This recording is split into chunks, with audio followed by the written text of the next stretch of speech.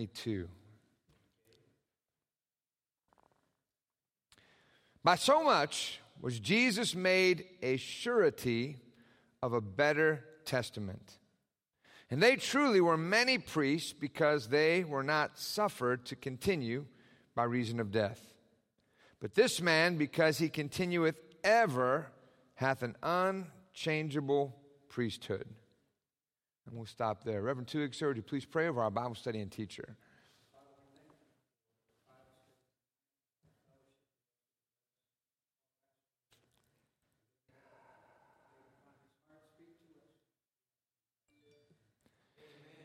Amen, amen, amen. All right, so I listened to what Reverend had taught. Thank God for the internet and the streaming. When it comes to that, you can go back and re-listen and re-watch those services. And I think we're right in the area where he was dealing with. And for those who are just joining us in our Bible study, real quick, Paul the Apostle was writing to these believers. They were Jews that had gotten saved, but they were surrounded by this Jewish religion and this culture that was constantly pulling them to go back to Judaism. And so Paul writes a very detailed, very fact-driven, very giving evidence and proofs of why Christianity, why Jesus is better than Judaism and the old law. And so part of what we've dealt with, he showed already that Jesus was better than Moses, and Jesus was better than the angels. Remember, the Jews looked to Moses. Moses was the one that was that brought the law to them, so they really highly regarded Moses. They looked at the angels as, again, highly regarded them, and yet Jesus, point by point in all these chapters, I'm not going to reteach it all, he says he's better than the angels. He's better than Moses. The new covenant is better than the old covenant. And right down here, we're dealing with priesthood. Now, priesthood is very, very important to the Jewish people because, of course, they did not have the privilege that we have. If we sin, we can go to the Father. Now, even as those, and I was raised Roman Catholic. As a Roman Catholic, I could not have what they would classify as mortal sins forgiven just by myself. I had to go to a priest. I had to make that confession to a priest. They had to give me so many prayers to say. Now, none of that is biblical, but they hinged the forgiveness of the people upon the priest being the go-between. He had to go by what the priest said. You have to say 10 Hail Marys, 3 Our Fathers. You have to do your penance, and then your sins will be washed away. Had to go and confess it to a priest. Now, some of these ideas, confession of sin, sometimes we confess our sins one to another. The Bible says maybe you might have to go to somebody and make it right with somebody. That's something, a principle that still applies today. The idea of praying still applies today, but we don't have to go to a man to get our forgiveness. This is great. You have to understand that for so many years, the church held forgiveness and the scriptures to themselves. And they would say things like, well, the average man isn't smart enough and they're not spiritual enough to be able to go through the scriptures, and so we're not going to let you have them. They would keep them out of the common language. Matter of fact, even when I was coming up in the Catholic Church, there were still congregations that did the whole service in Latin, meaning nobody understood what the guy was saying. You just can't stand up, sit down, kneel down, do all this. He's saying, Anno Domini, so-and-so, all this stuff. Nobody knew what they were saying. There was still kind of a holdover from the same idea. And so the religion, the Bible wasn't translated into the common language until Martin Luther came by. He got locked up in a prison, Wartburg Castle. He began to translate the New Testament into German so the common people could have it. This happened in other areas and other places. And then when the people began to read the Bible, they understood, hey, I'm not dependent upon a man, a priest, to forgive me of my sins. Now I've got a different priest. I can go straight to Jesus. So I'm not dependent upon a human man. Now, there is human leadership in the New Testament church, of course. We have teachers, evangelists, pastors, preachers, all these people that have jobs, apostles that God institutes. But as for forgiveness, I don't have to go to a man for him to absolve me of my sins, to sprinkle something on me, or to say so many prayers. I can go to my high priest, which is Jesus. Amen? Amen. So this is really important. They were focused on this idea of priesthood. Now let's go verse by verse. Number 22. By so much was Jesus made a surety of a better testament. Surety means guarantee. Jesus was the guarantee or the sponsor of this new covenant. Now, you can make a covenant, an agreement, a contract with somebody, but that contract is only as good as the two people making it. If you make a contract with an evil, deceptive individual, it's probably not going to be worth very much. He's not going to keep his end of the deal. Amen? So the Bible tells us God made an oath. So God makes a promise. And then he tells us Jesus becomes the guarantor or the guarantee or the sponsor of that promise. Jesus will not only make this promise true on the end of God, but he comes into us and he makes the promise true on our end. So we have God the Father making the promise, God the Son, Jesus, coming into us, enabling us to keep the promise. He becomes the guarantor so that this covenant has a greater power than the Old Testament covenant. The Old Testament covenant did not have God inside the individual backing them to do what's right. Do you follow?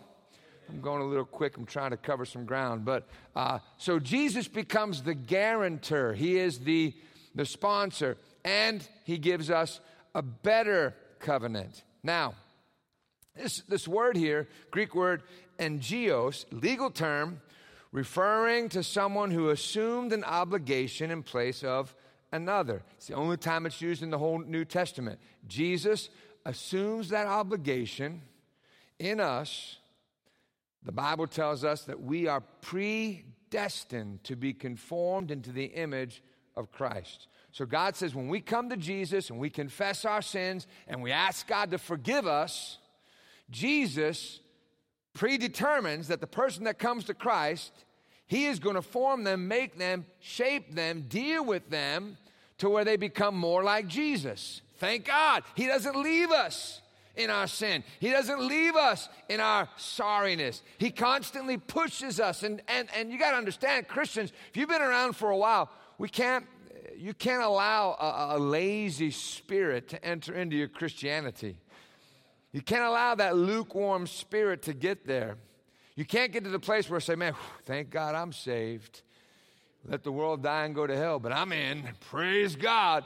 Can't let that happen. The Holy Spirit won't let you allow that to happen. You'll be uneasy. You won't be comfortable doing that. Going on. This expression, Jesus becomes the mediator of a better covenant. God's oath stands behind the appointment of Jesus as high priest. Now, verse 23, and they truly, speaking about the Old Testament high priests, were many priests because they were not suffered to continue by reason of death. Josephus tells us that from the first high priest, way back to Aaron, to the fall of the second temple, around 70 A.D., there were probably 83 high priests. 83. Some of them were good, some of them not so good. And just picture this. I mean, you can probably get a certain understanding even from changing in a pastor. You have a pastor, finally you start to think, okay, he understands me, I can relate with him, I understand him, and then he dies or he gets replaced and goes somewhere else. You got another pastor. Now you have to start that whole process of building trust over again. And I'm not saying that because we're getting ready to go anywhere, so just relax. But the whole same idea. So you have a good high priest. Maybe he's teaching them, he's doing good, etc., and you're thankful, man, this high priest, he really has a walk with God. I believe he's teaching good things. And then he dies. And he's gone. Then you got the next high priest. 83 of them came and went. And so because of that, Paul was saying, listen, our covenant, our guarantor, Jesus, our high priest is better because he's not going to be changed out after 20 or 30 years. He's not going to die. So he's there forever. That's why our priesthood in Christ is better than the Old Testament priesthood. Hey, Jewish Christian, why would you want to go back to the law? To a priest that's going to be, you can't trust him to be there forever. He's going to die one day. But this Jesus is never going to die. He was dead, but he's alive forevermore. Why would you go back to something that's absolutely guaranteed to be temporary instead of staying with something that's permanent? Now, here's the other thing. The Bible tells us that these high priests had to offer for themselves. They were not perfect. So when they sinned, they had to offer for themselves. Matter of fact, if you look in the Old Testament, in the book of Leviticus, you'll find that the high priest, when he sinned, he had to make a bigger sacrifice because his responsibility, he had a higher degree of responsibility. Hey, you know better. You can't just offer a turtle dove for your sin or a goat. You got to bring a bullock, a great big animal, because you know better and you shouldn't have sinned. So the high priest that sinned, the king that sinned had to offer a greater sacrifice because they knew better. But those high priests, they were only as good as their integrity. They were only as good as you could trust them. I marvel. Sometimes people have experienced such betrayal in the churches that they're afraid to put any trust in any leader. I can remember going to visit a lady. My wife and I went to visit the lady, and she was a young lady, maybe late teens, early 20s. But she was, until she saw my wife there, very, very hesitant to open up and let us in. And then eventually we found out why, because she had been involved in another church, and one of the preachers there had taken advantage of her and either raped the girl. And so here she was looking up to this individual. He's supposed to lead me in God, and he took advantage of that faith that she had, that respect that she had for him, and took advantage of the girl. And so there are some people, they go through these cycles, and then they're never going to put faith in anybody again. Now, God doesn't want us to put faith in a preacher in the same level as faith in God, but the Bible does say, have faith in God, so shall you be established. Have faith in his preachers, so shall you be, so shall you prosper. So there's a certain degree that you have to have faith in the individual. But the priest, the Old Testament priest, they were fallible. They weren't perfect. They had to make sacrifices for themselves. Sometimes they didn't have a good attitude. Can you imagine someday here comes Sally Mae again, and here's a priest saying, come on, Sally Mae, this is the third time this week you've been coming with the same old sin. Man, I'm tired of making sacrifices for you. Sometimes he would get frustrated. Can you picture that? Sometimes he would just have an attitude. George, what are you doing, man? You got into a fight again? You've been down there getting drunk again? I'm making sacrifices for you every other day, man. When are you going to straighten up? You can picture that sometimes they wouldn't have that right spirit. Now, Jesus wasn't that way. He was the perfect high priest. He never got upset in the sense of being frustrated with somebody. He would never lose patience with somebody. And we're going to talk about that a little bit more as we go on. Let's go on. This man, verse 24, because he continueth ever, hath an unchangeable priesthood. Old Testament priests under the Jewish law had a changeable priesthood because they died. One guy was there, then he was gone, next guy came in.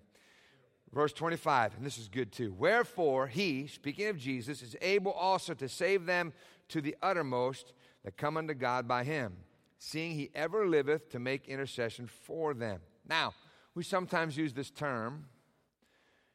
He saves from the guttermost to the uttermost.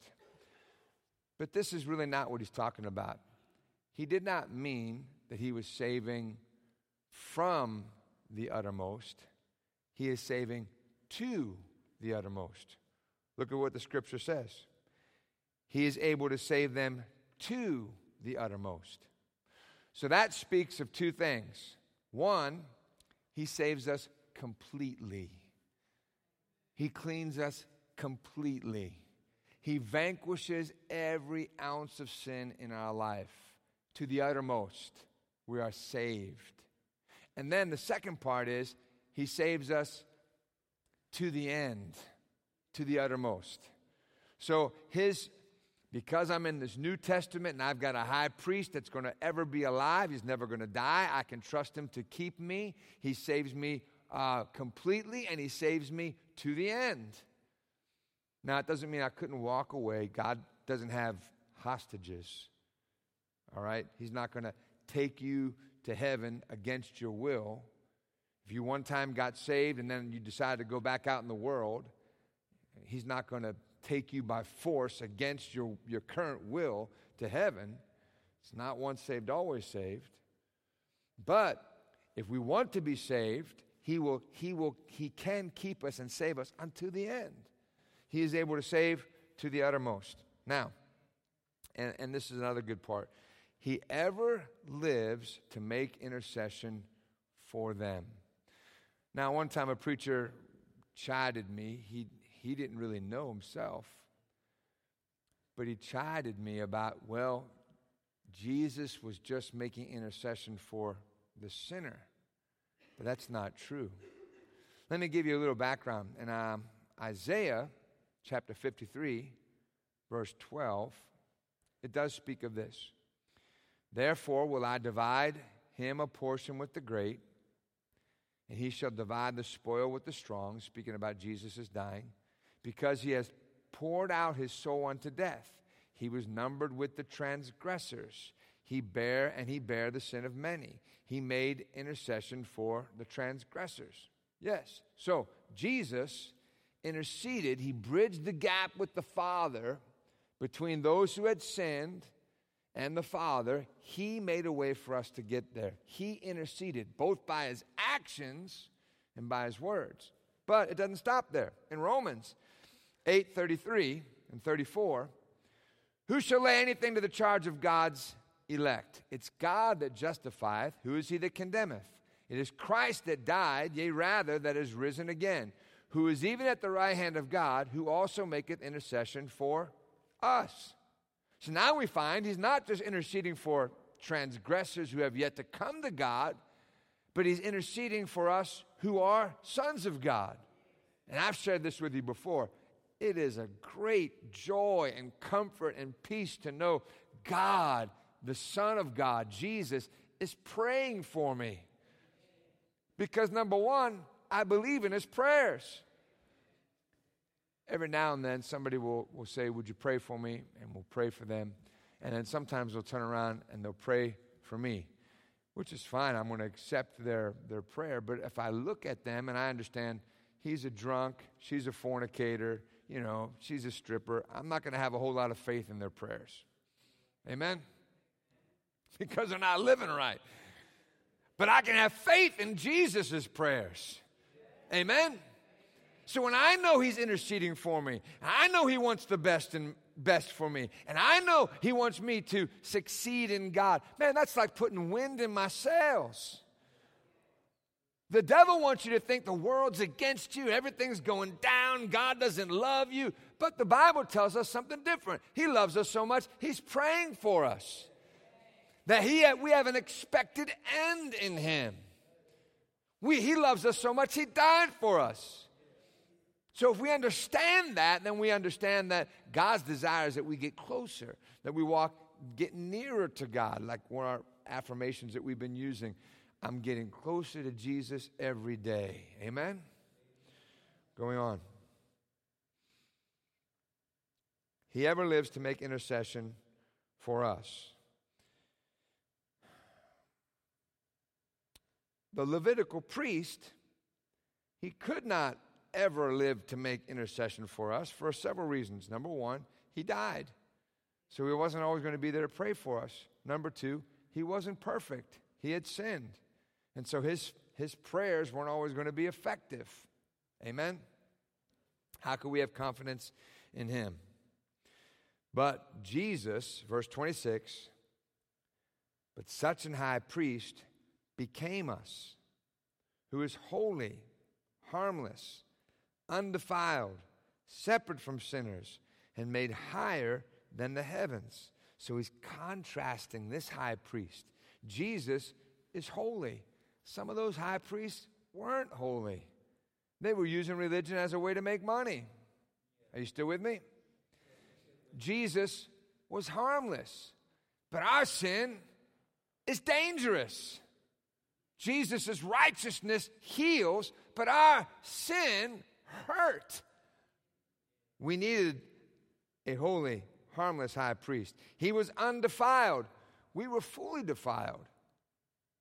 Our every thought was defiled before we came to Christ. He was separate from sinners. We were one with sinners. Now, this does not mean that he did not associate with sinners, because we know he did. But it did mean he didn't fellowship with them. He didn't partake of their sin.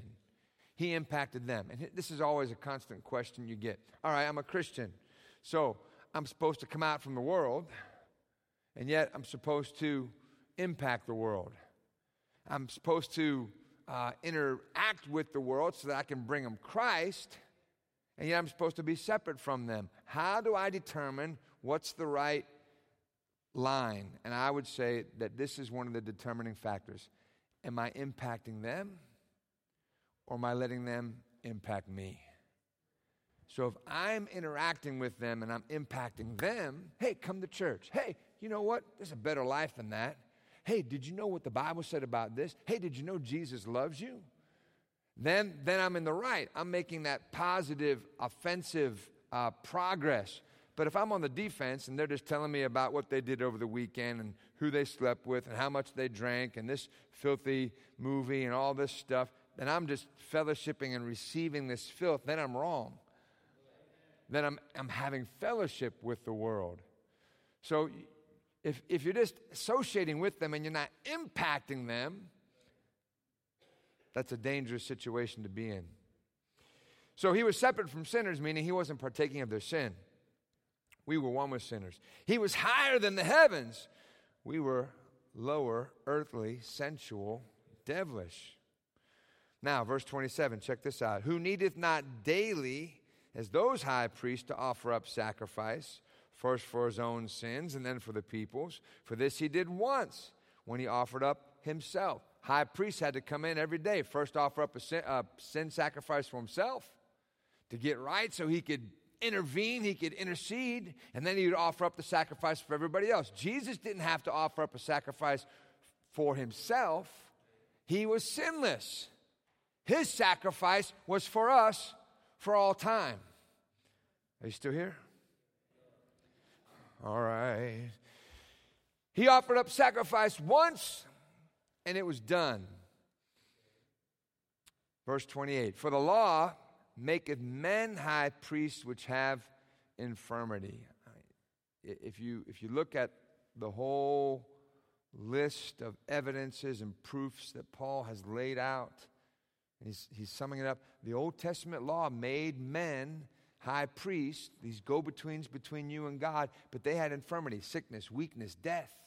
They couldn't be perfect. Why would you want that? Why would you want to have a priest that's going to die, or a priest that's not pure, or a priest that isn't thinking right? Why? When you have Christ, he's never going to die. He's perfect, holy, harmless, undefiled. He ever lives to make intercession for you. This guy is out here thinking about money, trying to get more sacrifices, get more food, all this other stuff. No. The law maketh men high priests which have infirmity, but the word of the oath, which was since the law, maketh the Son, who is consecrated forevermore. We have a high priest. In the middle of the night, you have a high priest. Early in the morning, you have a high priest. In the middle of the day, you have a high priest. You've got somebody that loves you, that's praying for you. I want you to think about this real quick, and it's going to sound strange to you at first. But God loves you